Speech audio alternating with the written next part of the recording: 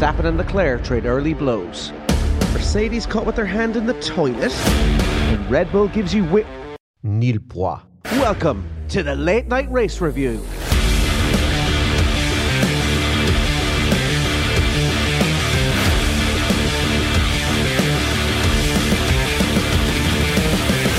It's Monday, the 21st of March. Thanks for joining us. I'm Dave Jericho, and this aerodynamic bag of onions is none other than Mr. Owen Scott. If you like your Formula One news and reviews a day late and with the accuracy of a waffle in a wind tunnel, you've come to the right place.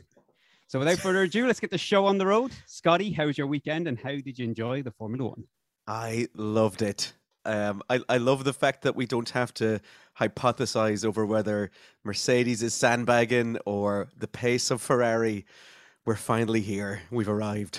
We have some answers. Jing had to tell me to calm down. The race was starting, and I was like a child hopped up on sugar, just ready to go. Like, yeah, that is the talking point, isn't it? That we now know sort of where teams are at. We're no longer guessing that we were from the testing, and even free practice we were left testing. People still kind of going on about, well, are Mercedes sandbagging? And, there was, and we said this after testing when we were talking in the last episode, when we said we didn't think there was any way they could be sandbagging at this stage. The car looks such a handful for driving. Yeah. So as soon as qualifying started, it was fairly, although having said that, as much as it was clear that it was still a handful to drive, they did better than I expected. Yeah, are you talking about Mercedes now? Sorry, Mercedes. Yeah.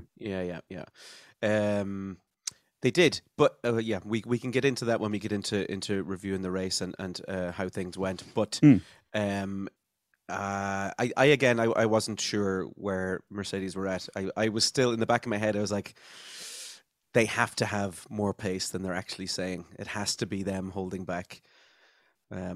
I thought when they all were coming out singing from the same hymn sheet, it did sound a little scripted. It sounded a little bit, someone's told them to say this. Let's keep it on the down low. We don't want anyone to know what we're up to. Like I said, from testing, it did look a handful. I'll just call out here the sort of the top 10. We won't go through all 20 here, but so we had Leclerc obviously qualified on pole. We had Verstappen, Sainz, Perez, Hamilton, Bottas, Magnussen, Alonso, Russell, and Gasly. Yeah. So out of those, we'll just take the top 10. Well, actually, and ones of note there, the McLarens, Norris and Ricciardo in 13th and 18th. So out of those, out of the top 10, who surprised you that was in the top 10 and who surprised you with a bad qualifying? Bottas surprised me that he was going to be in the top 10, and the fact that he lined up directly beside Hamilton was fantastic. Great drama. I was very surprised because Bottas was actually on my list from last week as being my failler for this. Your underperformer, yeah. Shows how much I know, because he was great, and my underachievers.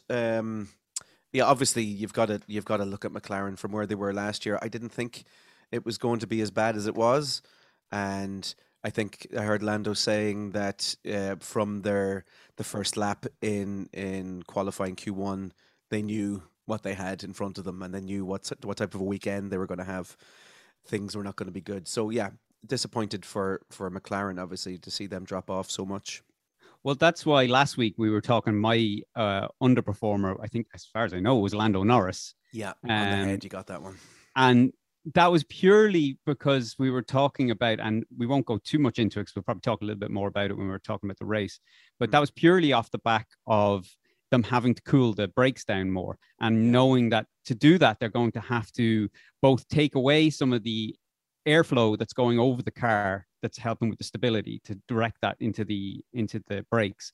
And not only that, but also put some sort of device, some sort of fins or something to that effect at the front of the car or towards the brakes that's going to be guiding that airflow.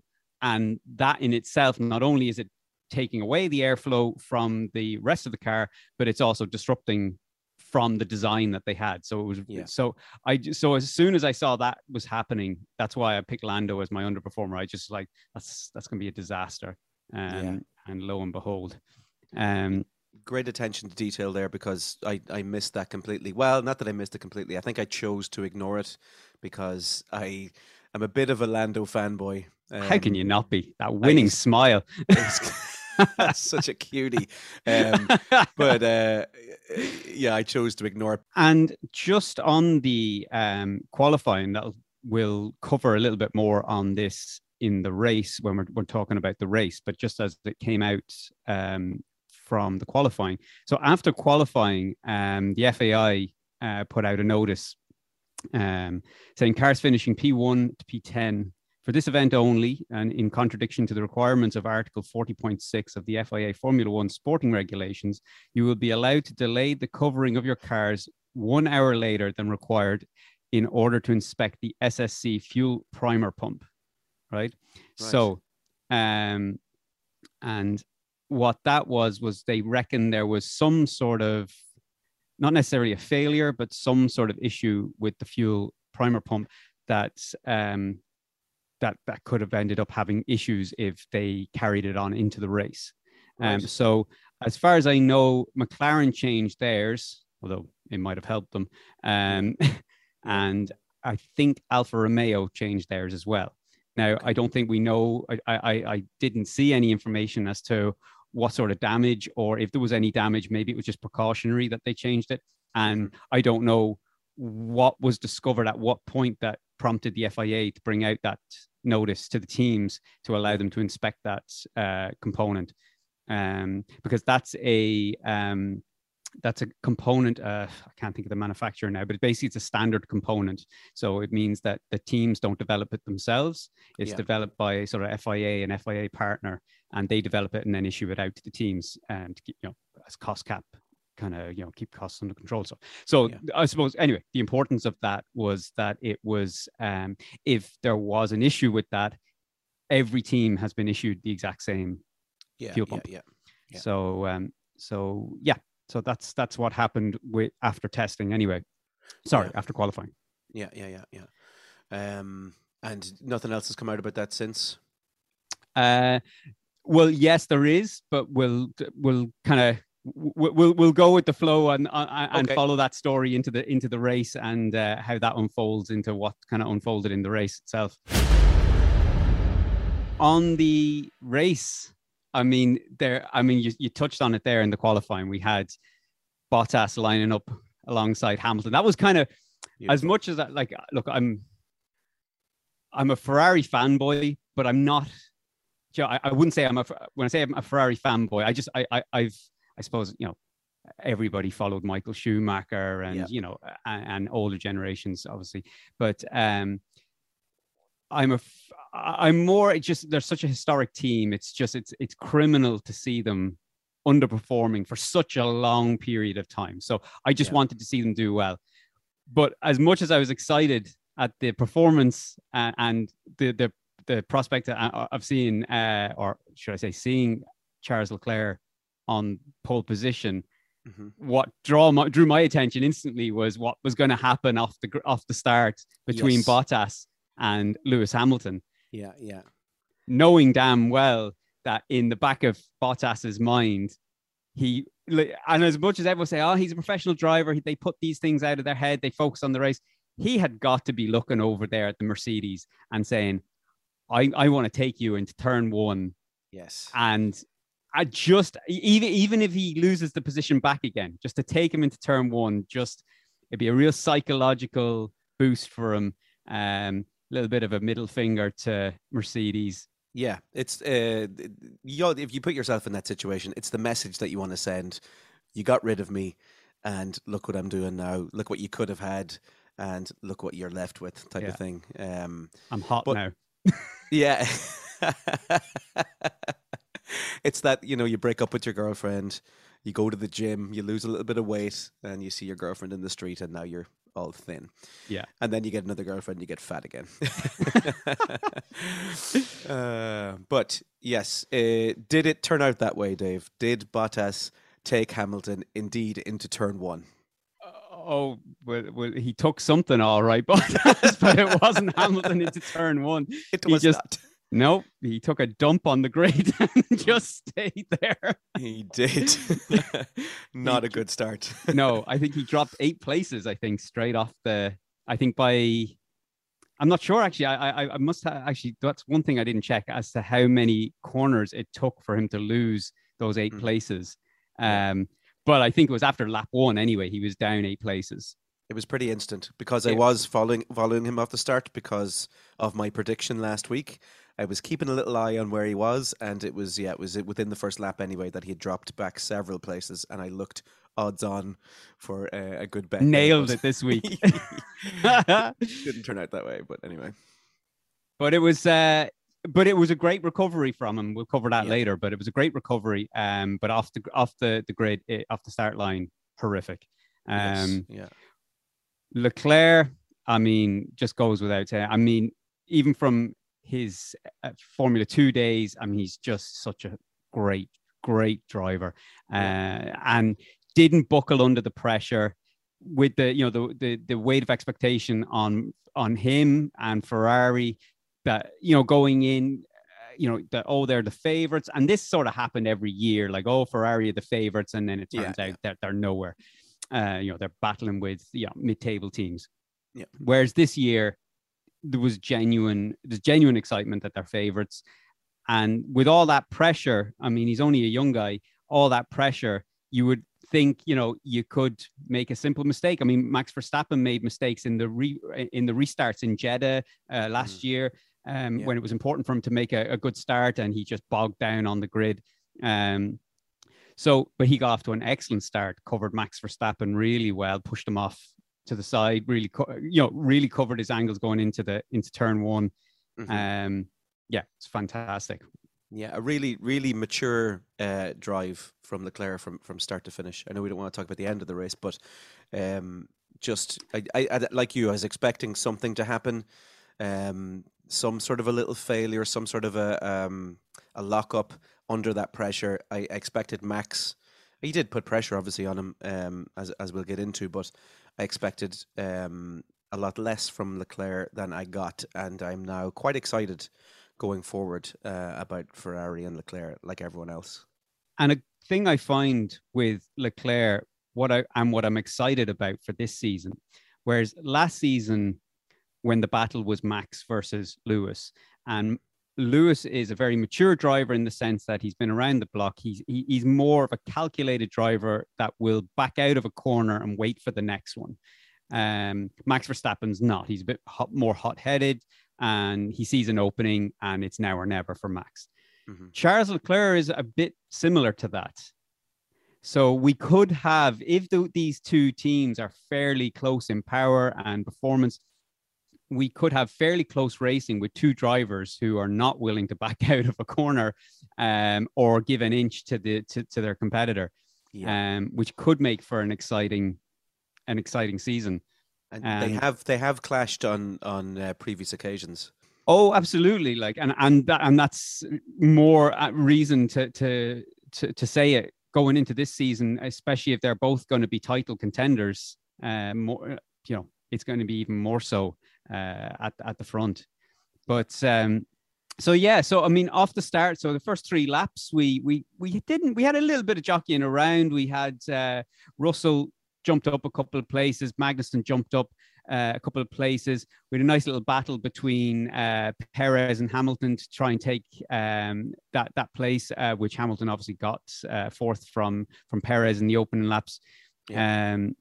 So it was great. Actually, the one thing I want to touch on for I think it was lap 1 was Ocon touching the rear of the back right rear of Michael Schumacher. Geez, that'd be good going. Mick Schumacher. And did a full 360 and controlled it. And I saw it once when I watched the race, and I didn't really see it much, or I didn't see it again even until sort of the post-race sort of interviews and things were going on, and they were talking about Mick Schumacher's recovery and was it luck. And I said, I have to go back and have a look at that. Then was it luck? And then you see it from the cockpit, and you see how he's fighting to control that car and make sure he gets the correct steering lock on. And it was perfect. I mean, he lost 2 places, but I mean, he didn't spin and stall it. He just spun and kept it going. It was absolutely fantastic. He ended up fairly high up the grid again. He was at what, P11?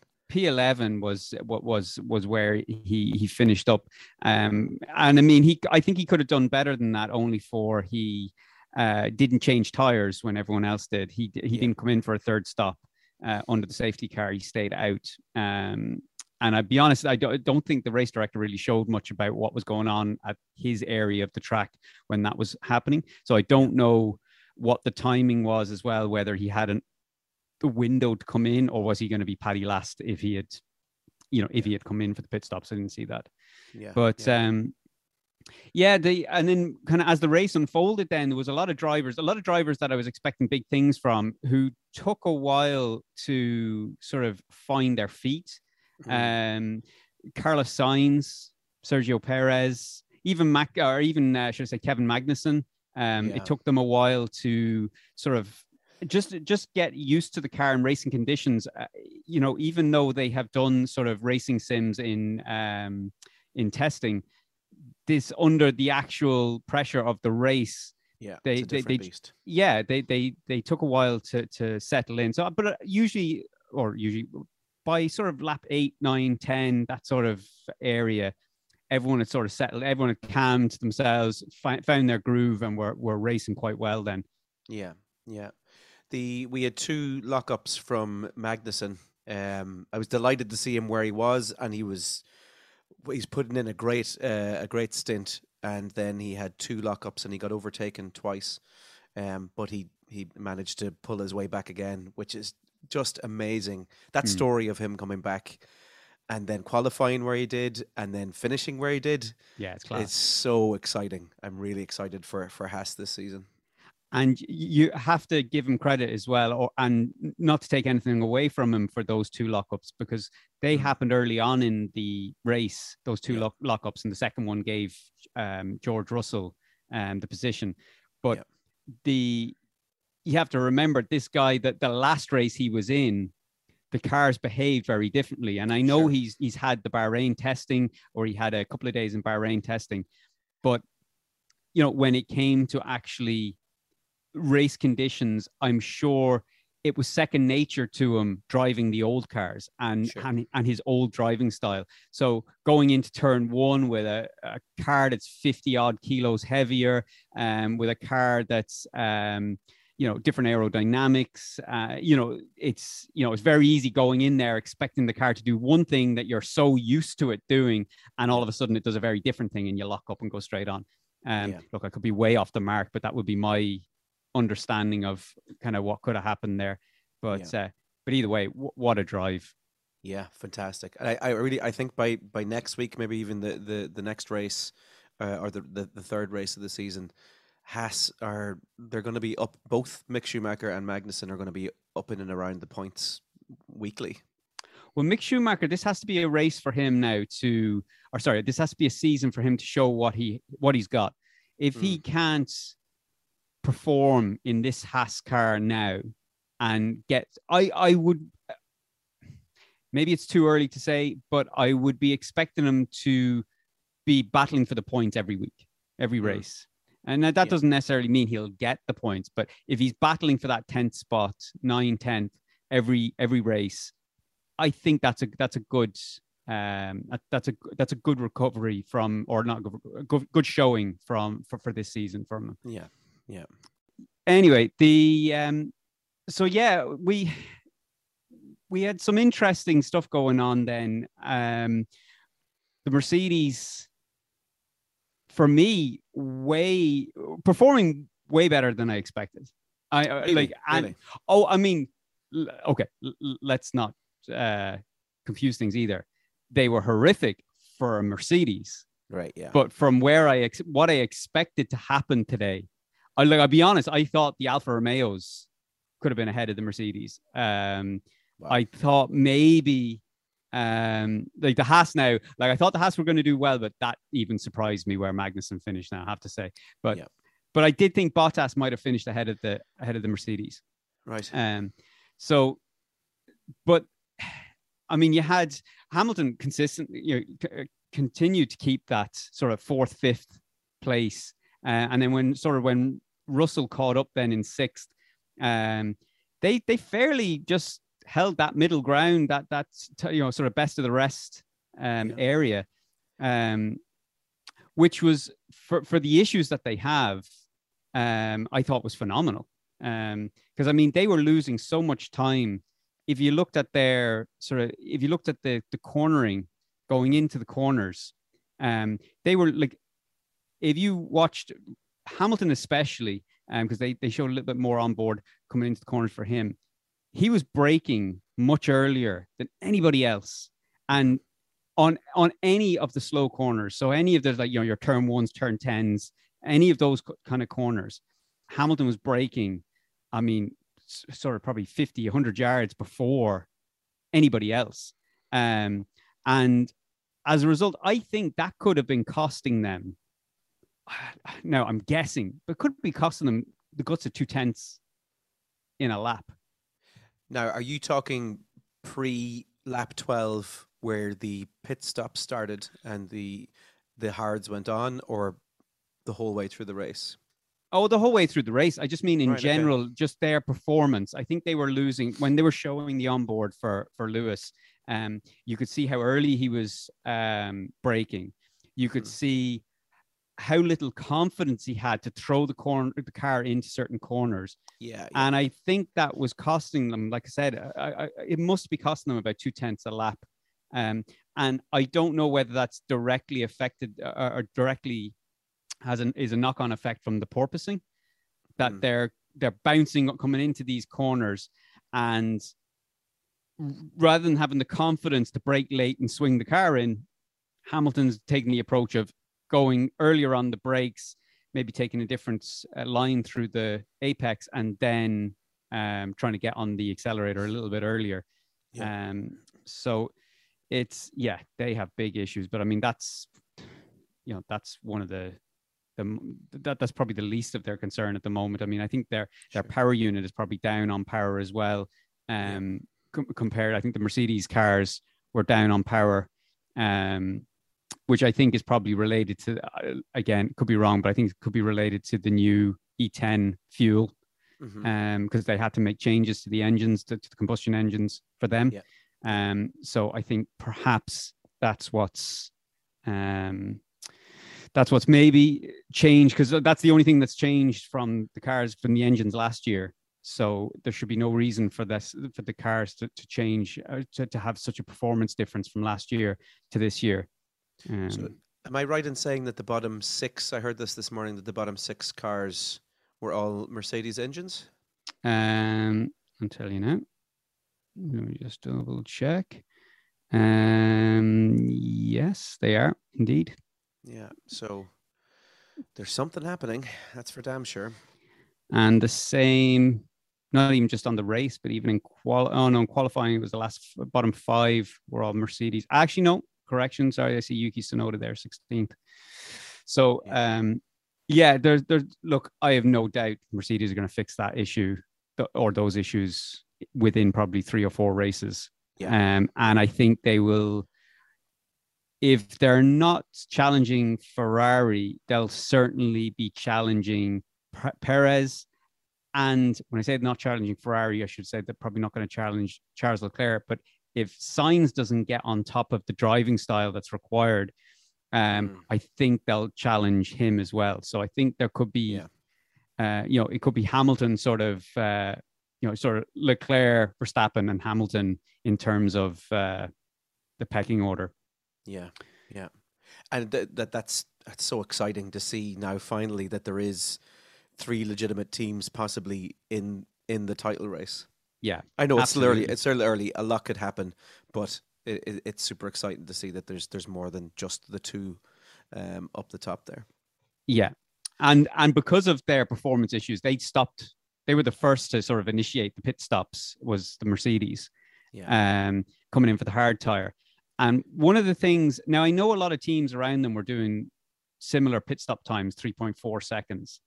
But when you look then at the Ferrari doing sort of consistent 2.5 second pit stops, like that's a second, 9/10 to a second you're losing.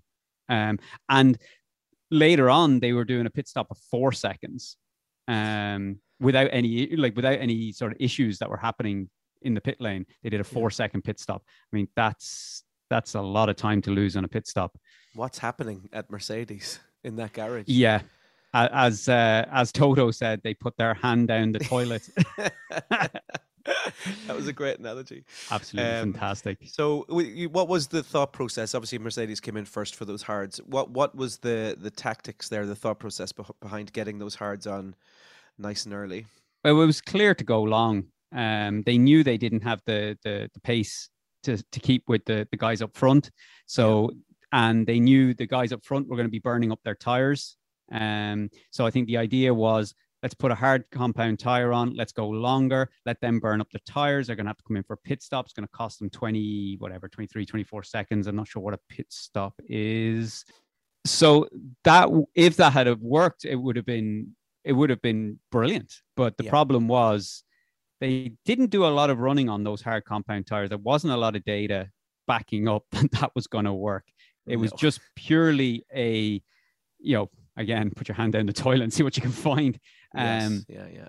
But so they came out, like Hamilton came out, the tires, the regulations as well state that they can't keep the tires at a higher temperature as they would have done last season. So the tires are effectively colder coming out onto the track. And that was clear when I think Hamilton, he went on, he locked up or something on the coming out of the pits. There's a little bit of a wiggle on turn one. Yeah, and then he complained only like I think maybe 2 laps later that there was very little grip from the tires. So I'd say, I know you're only 2 laps in, it would have taken a bit of time for those hards to come up to temperature, but I think they already knew at that stage they'd made a mistake. Yeah, it was reversal time. And then Sainz coming on the radio in and around there somewhere, well, maybe it was after his stop actually, suggesting that it was going to take 3 stops to get through this race. Which makes sense considering how hard they were pushing out front. And the concerning part though is the tire degradation. That these tires, now they did say that the medium compound tires was performing better than they expected, but the soft compound tire, I think, was going off way too fast. And I was very disappointed to see that it wasn't allowing, even though we've got this close racing, I don't think the tire wasn't allowing for that close racing to happen consistently, like for a long period of time throughout the race. Yeah. The Red Bull strategy then, it very much brought Verstappen back into play. And we come into lap 17, I think it was, and we had this 3 laps of constant back and forth going from turn 1 up into turn 4. That's right, yeah. This was genius. Loved it. I think this was a genius move, I think, from both teams. Obviously, Red Bull went for the undercut. Now, according to the second pit stop radio call from Verstappen, complaining about not being allowed to push on the outlap. Yeah, that tells me, because he was saying, "No, this is twice now; it'll never happen again." So that says to me now, on when they came in for the pit stop, then to do the undercut on the first lap, on the first pit stop, he was told not to push as well on the outlap. Yeah, but when Leclerc came in, because he was 3.5 seconds behind Leclerc going in for his pit stop, comes out, Leclerc goes in, I think, was it the next lap or was it 2 laps later? I think he reacted immediately. So Leclerc comes in, then comes out, and Verstappen has gained that time, and he's then within 0.2, so 0.2 of a second. Yeah, you've gained 3.5 seconds or 3 3/10 through the undercut, and he obviously was pushing. Now there was some data there to show the outlaps for both teams, but he was obviously pushing there. He did complain about the fact that he wasn't allowed to, but I think then I saw on Sky Sports that they analysed what his times would have been, and they weren't really that far off each other. He was Yeah, actually pushing anyway. yeah, yeah. But Um, it allowed for what unfolded next was, like you say, 3 laps of just fantastic racing, and very smart racing from Leclerc. yeah. He came out. Did you see the interview with him afterwards where he explained what he was doing on that? No, Uh, no. so so what he was saying was, so he knew he needed the DRS going down into turn 4, because he Yeah. knows if he didn't have that DRS, then there was no way of taking that position back. So Yeah, what he was doing, and this is why I've looked at this a few times now. Do you remember on the first time Max takes on lap 17, Max takes Charles Leclerc down the pit straight. Yeah. But he comes from, I think, 9/10 back or something like that. Yeah, it's And a massive margin. breezed past him, like, I mean, he was nearly stopping. You know, like he was pulling into the pits or something. He went past him that quickly. He gained on him and passed him that quickly. And this DRS, like, it's effective, but it's not that effective. Mm-hmm. And so what Charles Leclerc came out and said was that he was braking earlier to allow Max Verstappen to go through the DRS detection point at the end of the pit straights coming into turn 1, which would mean that, okay, he's giving up the lead, but it means that Charles Leclerc is now behind Max Verstappen going through that detection point, and now has DRS going down into turn 4, which allowed him each time to take that position back. And I rewatched the race then. So when I rewatched the race, I paid particular attention to that maneuver.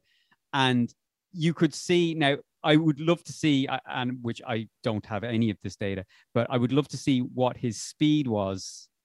Like, did he let up on the accelerator going down into turn 1 before he even braked? I know you're saying he braked early, but I think he even backed off a little bit coming down to turn 1. That. Yeah, it seemed like that in the second one, yeah. Yeah, that's how Max was catching him so fast down that pit straight. And you could see then that Leclerc was moving over, like, intentionally to allow, it was almost like just opening the door and waving him through. And I don't want to do Verstappen a disservice, because there was more to it than that. It was good, hard racing. Mm-hmm. But I just think it was very clever from Leclerc to realize that if he has any chance of keeping that position, he needs that DRS going down into the straight, going down into turn 4. And he did it 3 times in a row. Which was even better. The third time, I was actually quite nervous for Leclerc on the third time, because Verstappen had that lockup then. And he actually took him before the DRS zone. So Verstappen on the third one was coming into the corner, and he locked up, and Leclerc saw his opportunity, and he made sure that he was a good distance ahead coming into that DRS zone before turn 1 or turn 4, sorry. But when he passed him there going into turn number 2, I did feel a little bit of nerves, because you could all see what was happening. You know, he was not letting him by, but he knew that he had that zone to go into coming up to turn 4 in order to get by him again. But he'd actually took the punt then on the third lap to just go for it before that DRS zone hit. He made it stick coming down into that was it then. That was the end of that. I think Verstappen was starting to worry about his tires a little bit. Well, I don't think it was just the tires. I think it was actually the cooling of the brakes was the issue. I think he had to back off to cool down the brakes. Now, I think he burnt up his tires as well to a large degree, but I think the immediate issue was the brakes were overheating, which comes back to something we were kind of saying earlier, is that as much as these cars allow for close racing, or from what we can see, a little bit closer racing, it doesn't allow them to sustain that close racing from the tire deg, from the overheating. I mean, we got 3 excellent laps. Now, when I say we got 3 excellent laps, we got 3 laps of sort of, 2 corner. Well, two kind of 2 corners. We got 3 laps of turn 1 overtaking, and then DRS overtaking down into turn 4. So outside of that, everything started overheating.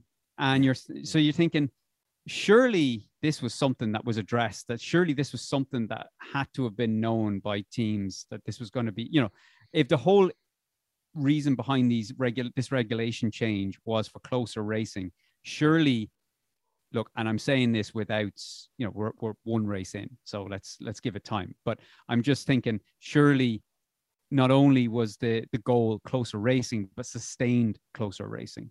Yeah. I think Pirelli need to put their hands up a little bit as well and take a bit of ownership of the degradation on those soft tires. And that was only the C3. Now, I could be wrong, but I think that was only the C3 compound. So you still had C4 and C5 to go softer tires. I mean, if you put a C5 around that track, I mean, like as I think Rob said it, they wouldn't have made it to the end of the pit lane. Yeah. So,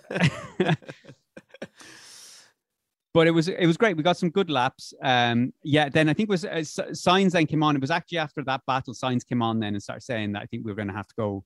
This is going to be a 3-stop race. Yeah. And because you had Max Verstappen then not long after that complaining the tires were going. So it's it then sort of, I think everything then settled in. We ended up kind of, everyone got kind of settled into their old kind of, it was like old habits, kind of keeping everything cool, keeping saving tires. Everyone just retained position. There was a couple of back markers that were still, back markers is a bit unfair, but sort of mid groups battling out. You had Bottas doing a few overtakes. You had Magnussen doing a bit of overtaking. So, and I think Joe as well was thereabouts doing a bit of overtaking during that time as well. But largely we had 20 odd laps of, go make yourself a cup of tea. There was nothing going on. I mean, the only thing we had, I think, going into those kind of slow laps was Hamilton decided, or Mercedes decided that hards were the wrong option and came in for the medium compound. Yeah. They just kind of they plucked away at where they were in Mercedes, and in the end, obviously, it paid off. But the quality of Hamilton and Russell to finish where they finished in the car that they had, and with the error of going on to the hard and then having to change that, to finish where they finished was pretty outstanding. I think Lewis said it himself that it was a surprise that they even finished on the podium. They thought they were going to be well off that pace. Absolutely, and even if it had finished with a full complement of drivers, they would have still finished fifth and sixth, which is still, like I said, I'm still kind of thinking I expected that, like how much of a handful that car had been. I didn't even expect them to be there. I thought they would have. I was expecting it to be embarrassing for them. I really did. I thought it was going to be a proper whooping on the track. Yeah. We did seem to be kind of that was the race lulling then until would it have been the next big thing that really happened was enter Pierre Gasly and the flaming AlphaTauri. Driving it with the cape flying out of the cockpit like a superhero coming in to save the race. like a Latifi goat. So enter safety car. Everyone comes back from their cup of tea. Everyone's waking up and stopping looking at their phones. And everybody gets in. And everyone gets in for soft tires as well. Well, everyone but Mick Schumacher and someone else. Someone else didn't pit, actually. Do you know who didn't pit? I was checking this out earlier. There was someone else that didn't make a third stop. And I'm not 100% sure who it was. It's no big deal if you don't know off the top of your head. But no, I don't know. All right. Well, I know Mick Schumacher didn't come in. But anyway, everybody gets in for soft tires. We had the race director call that all cars may now overtake the safety car. The PTSD kicking in. Yeah. Which, but didn't allow all cars to, because but my understanding of the rule was always that you allow all cars to unlap themselves and they have to catch up to the back of the pack before the safety car peels in. Yeah. And now maybe I'd have to look into the regulation. Maybe it's they have to go half distance or something like that. But either way, they didn't allow them to catch up to the back of the pack, because when the race got underway again, we were wondering where half the cars were. Yeah, I'd sent you a text and I was wondering how that top 10 had actually got away from the bottom 10 so quickly. Yeah. But yeah, that seemed to be the case, I think. Yeah. But we had what? We had 6 laps left and the safety car peels in. Yes. We had Sainz instantly on the back of Verstappen, hounding him. We had, I think we had Hamilton on the back of Perez, hounding him. Now, I don't know whether that was early signs of power issue at that stage. Yeah, maybe. I mean, Verstappen was also pulling out his old trick of sitting alongside Leclerc. You know, you're really coming back to Abu Dhabi, the way that he was pulling up beside him, just coming into that final corner before the straight. But I love that. I love that aggressive bullying, Yeah. And actually, we didn't touch on just before that safety car came out that there was issues with that Red Bull prior to that safety car. So we had, so if we just take it back a little bit before we bull on with our final 6 laps here of absolute drama. Let me get into them. Yeah.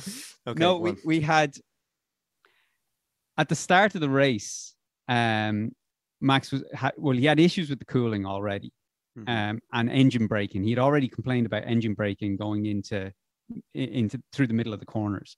Yeah. So that was issues he was already having early on. Now the cooling of the brakes, I think everybody was having. Well, not everyone, but to some extent, a lot of teams are having that anyway.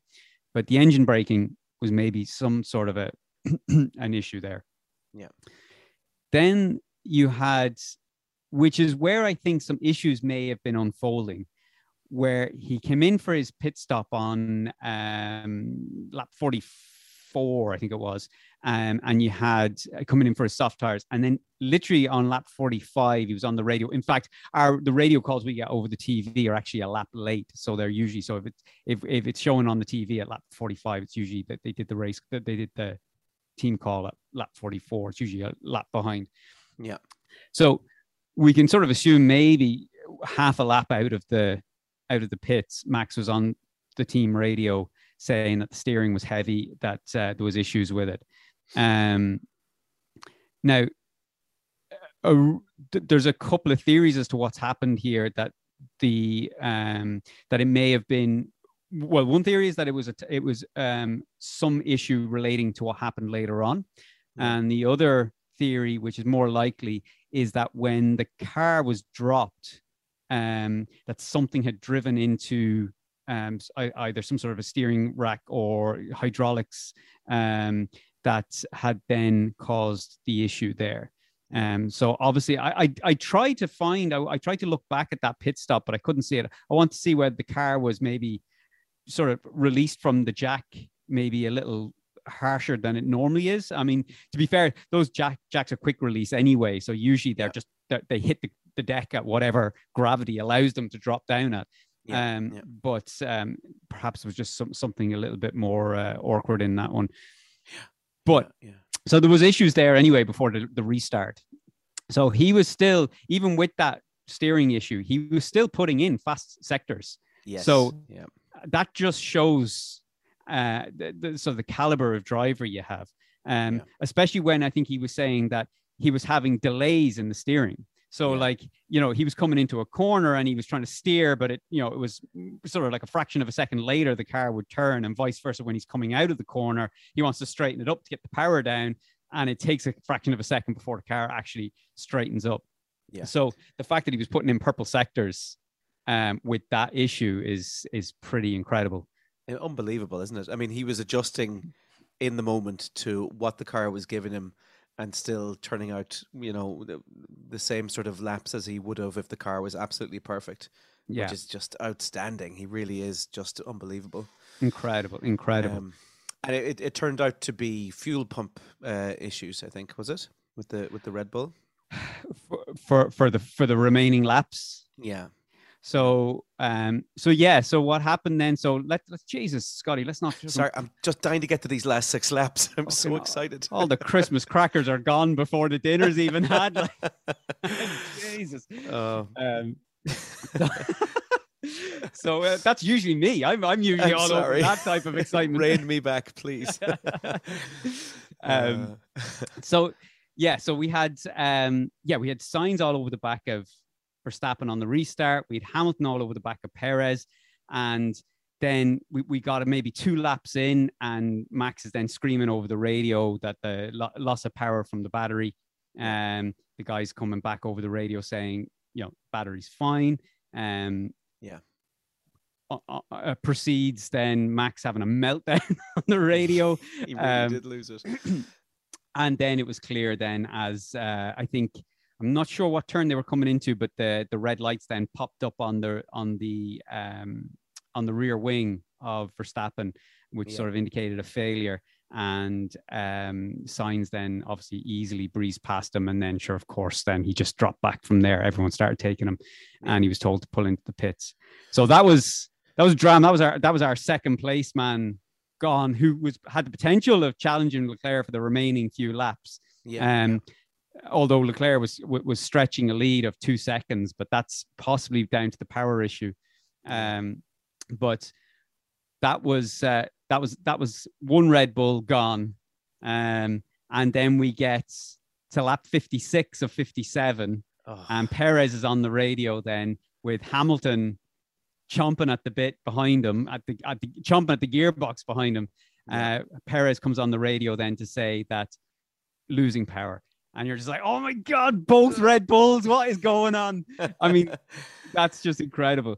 And he keeps going, and you're thinking, okay, there's 1 lap to go. They're coming around. They're starting the final lap. You're thinking, this guy's, he'll get it. He get it. He'll hold off Hamilton into turn 1. Engine goes, rears lock up, spins the car around, and everybody sails past him. And that is the second Red Bull out, and that's Hamilton up to P3 and on the podium. Now, I initially thought I took a glance away from the TV.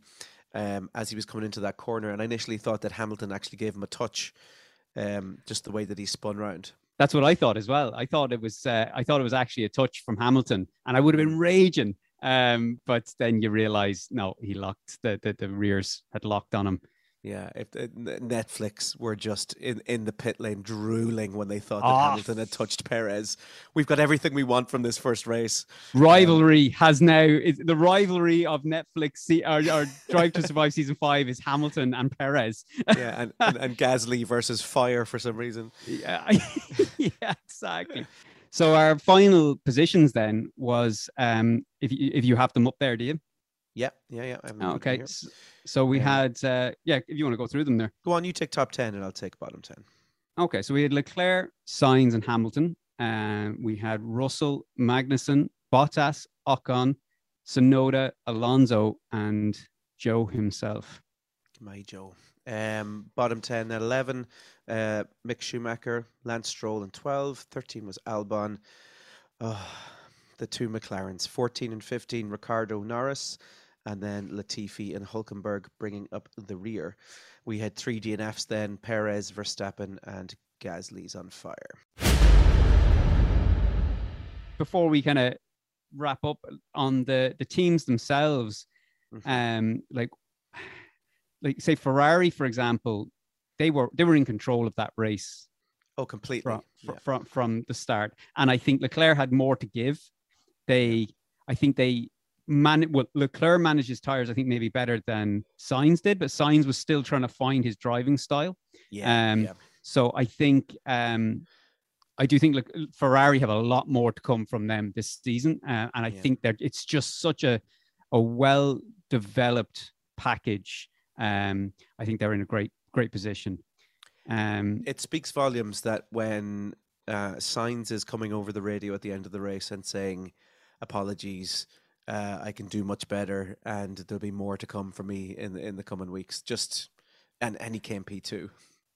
But I do understand where he's coming from, because I mean he was sort of dropping back 8, 9, 10 seconds from Leclerc. Yeah. Whereas last season they were more neck and neck. So I think he does realize he hasn't gotten up to speed as quick as Leclerc has, and had Verstappen not Sure. have gone out with a retirement, then I think he would have been finished P3. But look, fantastic result from Ferrari. Absolutely. So yeah, we'll just run through a few things from the teams. Like, I mean, Mercedes there, they have issues to fix. They have the porpoising issues to fix. Wasn't very noticeable in the sort of the heat of the racing, but it was, like we said earlier, it was very sort of evident when, you saw them in cockpit coming into corners, braking early, not being able to kind of throw the car in. I do think as well, they have to do something with the pit stops. They're very slow in the pit stops. They're either on par with the slowest or they're slower, so they're on par. Some of the slowest pit stops were like that mid 3 seconds, late, 3.8, 3.9 seconds. I mean, they had a pit stop of 4 seconds. I mean, they fixed that. That's a big issue. Yeah. You'd imagine Mercedes are going to be coming away from this weekend with a lot of things to learn for next week, and some heads are rolling at the moment. Yeah, I think, like I said, I think I have that they'll probably do it in 3 or 4 races. I think they're going to solve a lot of these problems. The power unit, like I actually had a look at some of the top speeds and stuff like that. I mean, I think they're down on average something like 8 kilometers per hour on the Red Bulls, something like that. And I don't know whether they've done something to their cars that's given them the advantage. I know Ferrari have, because they sang that from the rooftops. Yeah. Red Bull, I'm not sure where they have. Mercedes, I don't know whether they neglected the engine side of things. I highly doubt it. Or whether it is something to do with this E10 fuel going from the 5.75 ethanol to the 10% ethanol, whether that has some issue. But yeah, 3 or 4 races time, I think Mercedes will be back on top. Or not back on top, but in the mixer. So looking at the constructors there, team by team, Haas are sitting at number 3. How do you think Haas got on this weekend? Haas had a great weekend. Absolute stellar weekend. It was great to actually see Gunther Steiner smiling at the end of the race weekend. Saw a great meme of Gunther with the meme that was going around with the My Boat. Oh yeah. But it's now a speedboat. I was like, yeah, class. Oh, it's fantastic. What a character. Brilliant. They made a great decision bringing in Kevin Magnussen. He's so hungry. He just wants to prove that he should have been here all along. And look, I think it's clear that we know why he wasn't there all along. It was purely a financial decision and nothing more. And Haas look a much better team since they've gotten rid of the issues that they had last season. Are we calling him the issues? And they're an issue, yeah. He shall not be named. Yeah, you are an issue and you have been gotten rid of. But it's worked out. I mean, the team just look, I don't know, there's just such a buzz about them. Great. It's fantastic. They just need to work on the livery a little bit, but other than that, all good. I see they added the American flag or the United States flag on the just towards the end of the cockpit towards the nose cone. And I was like, wow, that was, if everybody's slagging that it looked like a Russian flag, the car. So they decided, well, we've got rid of the blue, so we're just going to stick the United States flag on it. They may as well have just painted the bloody thing in the stars and stripes and be done with it. Like, yeah, if anything, it was no more of an FU to the old sponsors. It is now plastering an American flag on the car that was previously a Russian flag. Great. So Alfa Romeo, your so-called underperformer of Bottas, but I think you had Joe as the overachiever, didn't you? I did, yeah, and I'm happy with that choice. He did very, very well in his first race. Picking up a point is no mean feat, in fairness, in your first race. Absolutely brilliant. Couldn't be happier for him. And needless to say, I had Jing shouting the Shanghai corner for Joe. So and his English is fantastic. It's better than mine. Yeah, that's a given. That's fair enough. But so, really good. Alpine. I mean, look, it's a bit of a grey a bit of a gray kind of area at the moment for them. I thought they were going to be a lot further back. I'll be honest. I thought they were going to be down there with the Aston Martins. So yeah, they did better than I thought, but what does that matter? But just they did better than I thought they were going to. But not really making any real advancements on where they were last season. And their whole L plan is, 100 races for Alpine to be back standing on the top step. And you're a quarter of a way through those races now. And you're fairly, you haven't made any progress on last year. Again, we're one race in, so let's cut some people some slack. Ocon did lose part of his car as well in, I think it was FP1. Oh, yes, the side pod blew off or something. Yeah, so he ended up with the older side pods on his car for the weekend. So I'd imagine he'd been preparing in the Bahrain testing with the new side pods, or were they just put on for this weekend? Do you know? Oh, I don't know. I don't know on that one. But still a strong finish by Ocon, in fairness. And he had a 5-second penalty as well. Oh, is right. Sorry. To go with that. Yeah.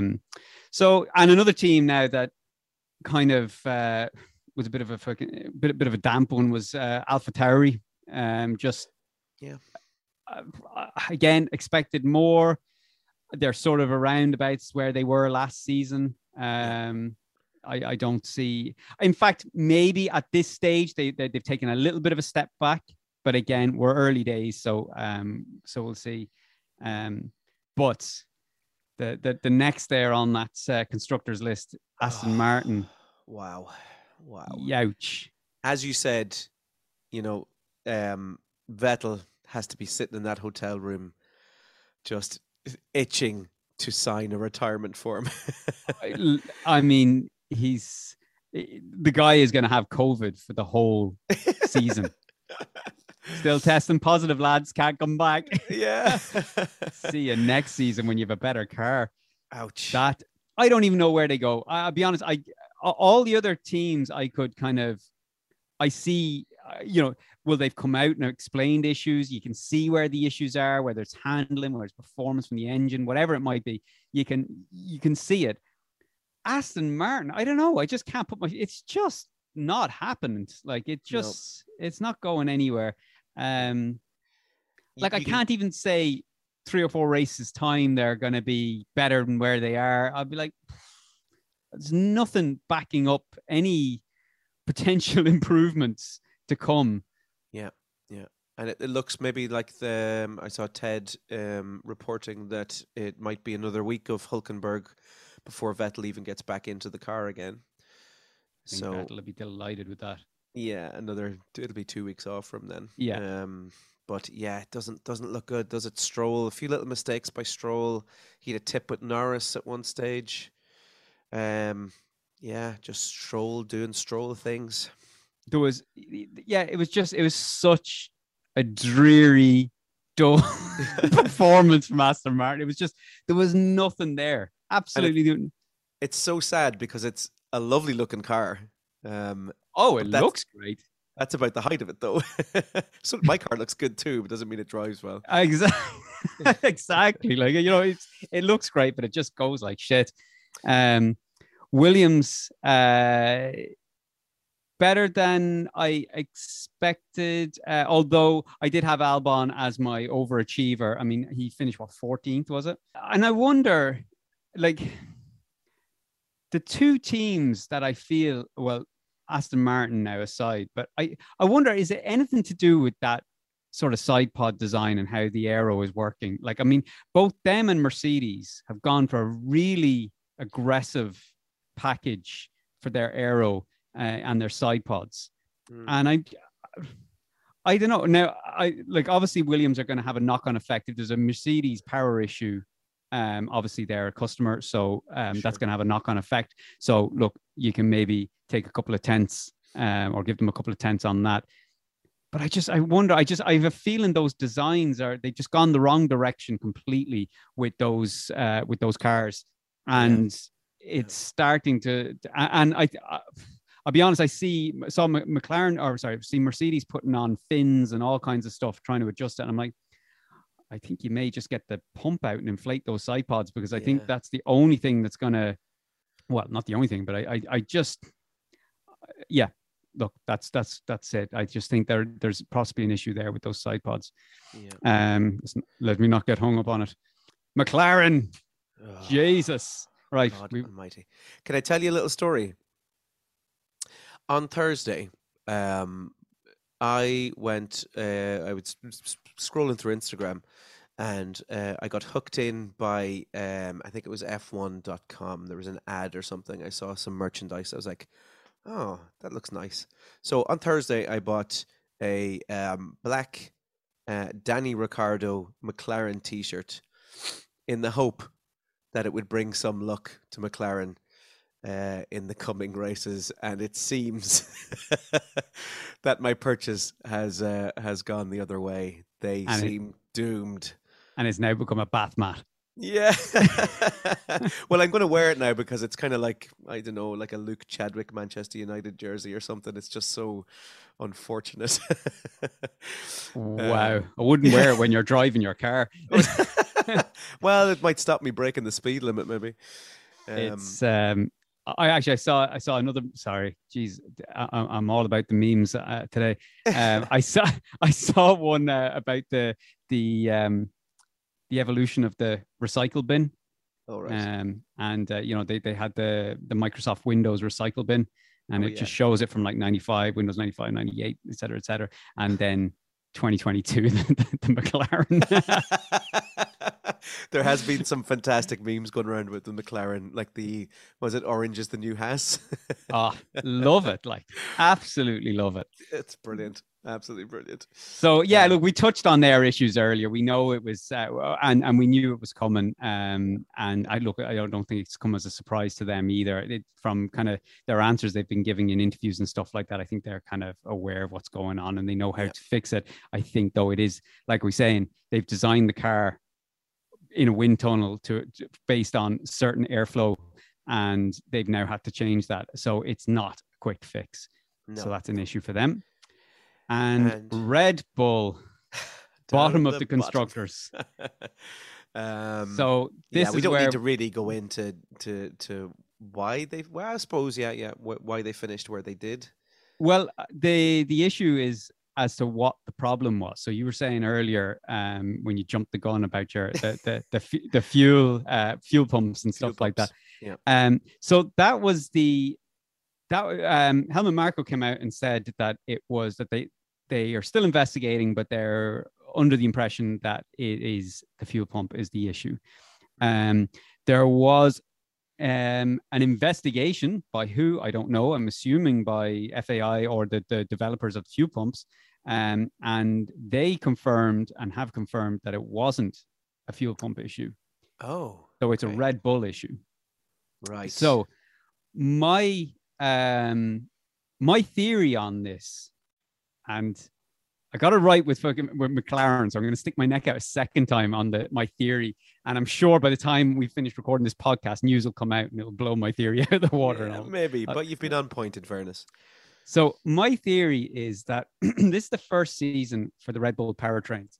Excuse me, for the Red Bull powertrains, and now I know they've taken a lot of Honda staff and stuff like that. So I mean, it's effectively still Honda there with a Red Bull powertrains sort of stamp over it.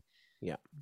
But this E10 fuel, right? This ethanol, the 10% ethanol, is more corrosive than the last year's. I think it's 5.75 or something like that percent. So what that means is like it erodes things like, rubber seals, all this type of stuff a lot more, things that you would have in an engine and certainly in fuel pumps and things like that. So I think, well, not that it was the fuel pump, but things like that. Yep. I think the issue may be that the change on the fuel to the E10 fuel has caused something to corrode away in the engine. Which then now I think it's given that the problem was that engine was being starved of fuel. Yep. So if it's not a fuel pump, and I think a lot of the components, I think there's two different manufacturers, I think, that develop components relating to the fuel pumps. And I think both of them are ruled out. So you have to go either go further back or further forward in terms of the failure. I mean, it's not a tank, so the pump is, I think, is sunk into the tank, taking the fuel out. So if it's not the pump, then it's not the tank, so it's not at that point. So it's obviously up further where the fuel is going into the engine. So if there's seals and stuff around there, if those seals have been corroded.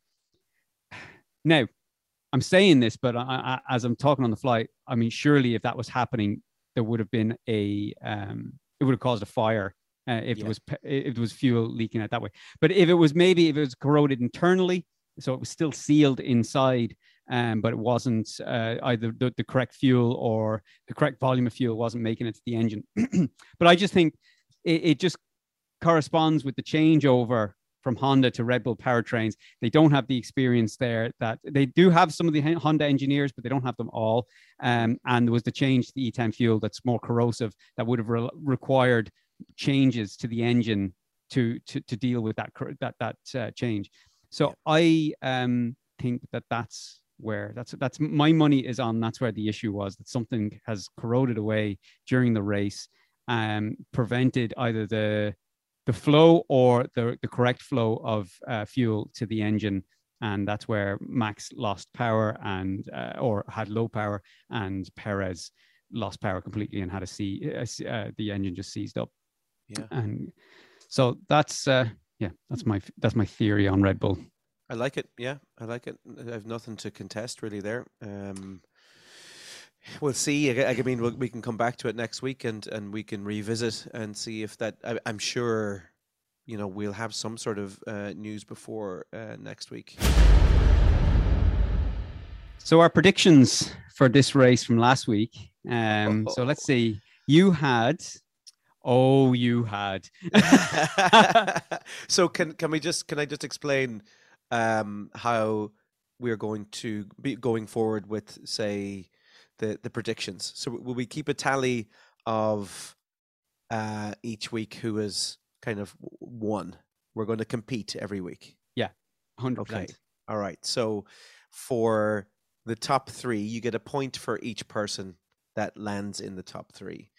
And you also get a point for, say, if you're underachiever, underachieves, or if you're overachiever, overachieves. Pretty simple. So it's out of 1, 2, 3, 4, 5 points that you can score total. All right, perfect. All right, well, I'll tell you what. You tell me, who did you have, Scotty? On that? I really don't want to read this out. Okay, so I had, in order of first to third, I had Verstappen, Russell, and I had Sainz. Perfect. Yeah, well, not really. Well, I can't say much. I had Leclerc, Sainz, so I started off well, and then I had Verstappen third, which could have been in there only for that issue. I mean, it was odds on up until the last few laps, so that was a great shout. So already you've got 2 points. I have got 1. Both on Sainz. My flop then was my floppy flop was Lando Norris. What a shout! I mean, I didn't see this happening, but you really called that one. I was. I have to say, I'm not going to lie. I had a bit of a smile on my face when that was happening. I felt sorry for Lando. I like Lando and I like McLaren, but I was thinking of the predictions and I was like, nailed it. Yeah. This has ruined F1 for me now because I'm always thinking about my predictions as the race goes on. So go on, call out who's your flop. My flop was Valtteri Bottas and flopped his way into the top 10. God bless him. So no points there. Bottas did very well, in fairness. Who was your surprise? Albon. And I'm not going to accept it was a complete failure. He actually came. I just checked there on he actually came 13th. Mm-hmm. I think that was okay. I think it was okay. Okay, I know that the by the letter of the law, he had to be in the top 10 to overachieve, and he wasn't. But I'm still taking it as a win. But even though I'm taking the knot on that one, I mean, he did finish above Latifi. He had two McLarens behind him, which, this week it's sad to say that that's not much of an achievement. And then he had Nico Hulkenberg behind him as well. He outscored, didn't score any points, but he outranked his teammate this week, in fairness. So good start. If the other cars had all finished, then he would have been in 17th or 18th. Are we doing a Will Buxton on this? Go on, then. If he had finished third, he'd have been on the podium.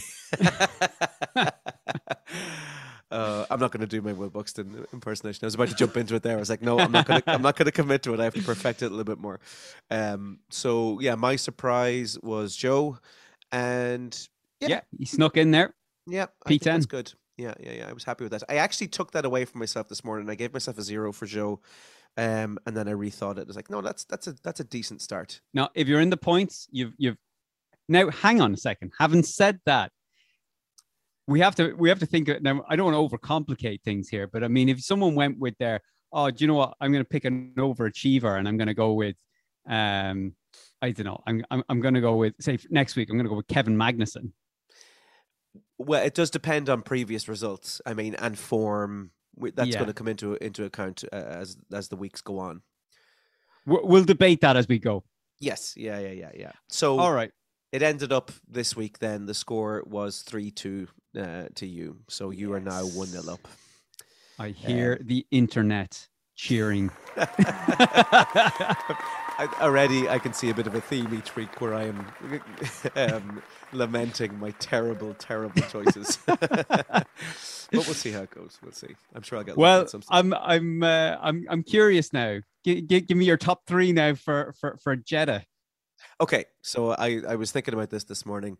I think Red Bull are going to sort out the issues that they had this week. I think that's going to be sorted by this weekend. And I think Verstappen is going to be hungry as hell. I think he's fast around Jeddah. Yeah, I think he's going to be. He's going to take pole in qualifying. I think he's going to win the race. So geez, you've doubled down. All I wanted was a race winner. You've doubled down. You're saying he's going to take pole position as well as the race. But in fairness, if he wins the race and doesn't get pole, I still get a point for that because he's my number one. I think Ferraris are just so strong. So I'm gonna go Sainz Leclerc. I think Sainz is going to put it together this week, and Leclerc is going to have some issues performing. Not sure why. It's just a shout. All right. Okay. Well, I'll go with my top 3 then before we move on to the. Yeah, let's do it. The flops and drops. Okay. So P1, I am gonna go with the. Now, you think I would have prepared my top 3? No, it's probably better to think on the fly. Think on the fly, yeah. So P1, I am gonna go with. Do you know? I'm gonna stick with Charles Leclerc. Okay. I think that Ferrari just looks so on it at the moment. It's fantastic. So I think he's. I'm gonna put him for the win. Yeah. I'm not going to do what you. I'm not going to double down here and say he's going to get pole position, but I'll go with the win. The reliability thing for Red Bull. Yes, I do think you're right. I think they will solve that issue. I don't think they're going to have another DNF next week. No. So I would go with Verstappen second. Right. That's a good now shout. I'm going to remove my Ferrari fanboy hat now because Sainz I'm not putting in third. Oh, okay. I think I know where you're going with number 3 then. I'm glad you do because I'm not. I have one. I'm 99% sure. I'm about to say it. I'm just holding back for a second while I mull it over in my head. Okay. Well, I'm going to type in the first letter. Don't. All right. Yeah, I think it's going to be Hamilton in third. Yeah, that's what I thought. I think there's the corners in Jeddah, bar a few, are fairly fast. Okay, there's the chicane out of the out of the straight. There's the turn onto the straight, which is a slow corner, but it's fast. Hamilton is fast. Even in a car that's rattles the brains out of his arse, it's still fast. So, that's my top three. Leclerc first, Verstappen second, Hamilton third. Yeah, there's some great drivers. That's an all-star lineup there. That is. Yeah, if you're doing like a celebrity five-a-side, that's a good team. That's good. Yeah, not that they can play football for. No, imagine. Imagine they're probably terrible. Actually, Pierre Gasly's decent enough at football. I saw him playing. Oh, is he? Summer. Yeah, well, yeah. He won't be on the podium. No, he will not. He will not. In fact, he'd be weighed down by the fire extinguisher that they're going to have to put in the back of that AlphaTauri. And Pierre, if you can leave your bibs in the bag, and give them a wash before you put them in there. For we may need you for a keeper next week, but you won't be on the podium this week. All right. Okay. So, all right. Give me your flop. My flop is this week. I'm choosing it out of pure stubbornness.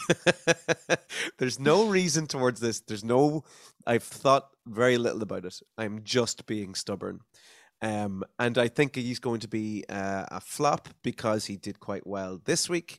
So in turn, if he doesn't do well this coming week, then it would certainly be a flop. So my choice for flop of the week is going to be yet again Valtteri Bottas. Sorry, buddy. I actually quite like him as a driver. Do you know, that is a bold call, because Bottas is like, this is a quick track. He likes this track as well. Yeah. And that Alfa Romeo, I think, could be quite quick. I could see him. Yeah, I could see him in getting 6th or 7th or something again next week. All right. Let's see. All right. My flop will be. Geez, I better wrap this up quick, otherwise we'll be podcasting for another 6 hours. All right, my flop is going to be. God, it's too easy to go with Lando Norris again, really, isn't it? Yeah, well, he's not really a flop because we're expecting him to flop. Well, that's true.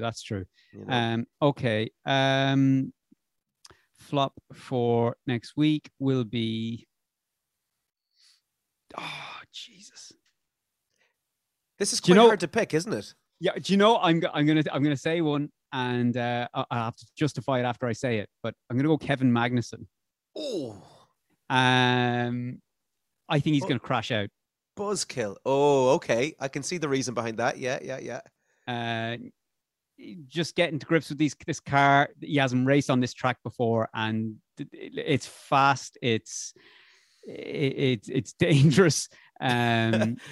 And I just think he's going to go Leroy Jenkins and send it into a corner. Whoa. Yes. So, okay. I love that. Give me your surprise. My surprise for this coming week, I think, will be Mick Schumacher. Outside the top 10 last week, but I think he's going to get in the top 10 this week. I think he's put it together. He had a crash here last year. I think he'll be eager enough to try and prove himself on this track. And I think he's going to do quite well. I think so. If he doesn't go out with Magnussen. That's it, yeah. All right. My surprise will be...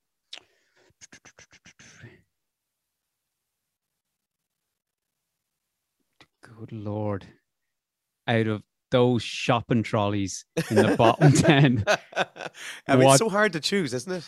Which has the least wonky wheel attached to it? Like, now we still don't know if for sure whether Hulkenberg or Vettel will be driving the other Aston Martin. It does not matter if Usain Bolt is driving that McLaren. Okay, doesn't matter. That's not. There's not even a surprise there. Okay, sorry. I just wanted to give you that option to yeah. No, I'll go with. Okay, McLaren's no. Aston Martin, no. Jesus, this one's tough. Isn't it really? Jetta. Oh, fuck it. You know, I'm going to double down. You double down on one of yours. I'm going to double down on one of mine. I'm going to go Albon. Yeah, I could see that coming. It's the only real sensible choice there. Yeah. I think he's the best of the rest in that back half of the grid in terms of car and being able to drag performance out of it. So I'm going to go Albon. Yeah, very sensible choices. I like it. Right, guys, that's it for this week's episode. As always, if you want to get in touch with your own questions, comments, or corrections, send them on to feedback@latenightRaceReview.com. And until then.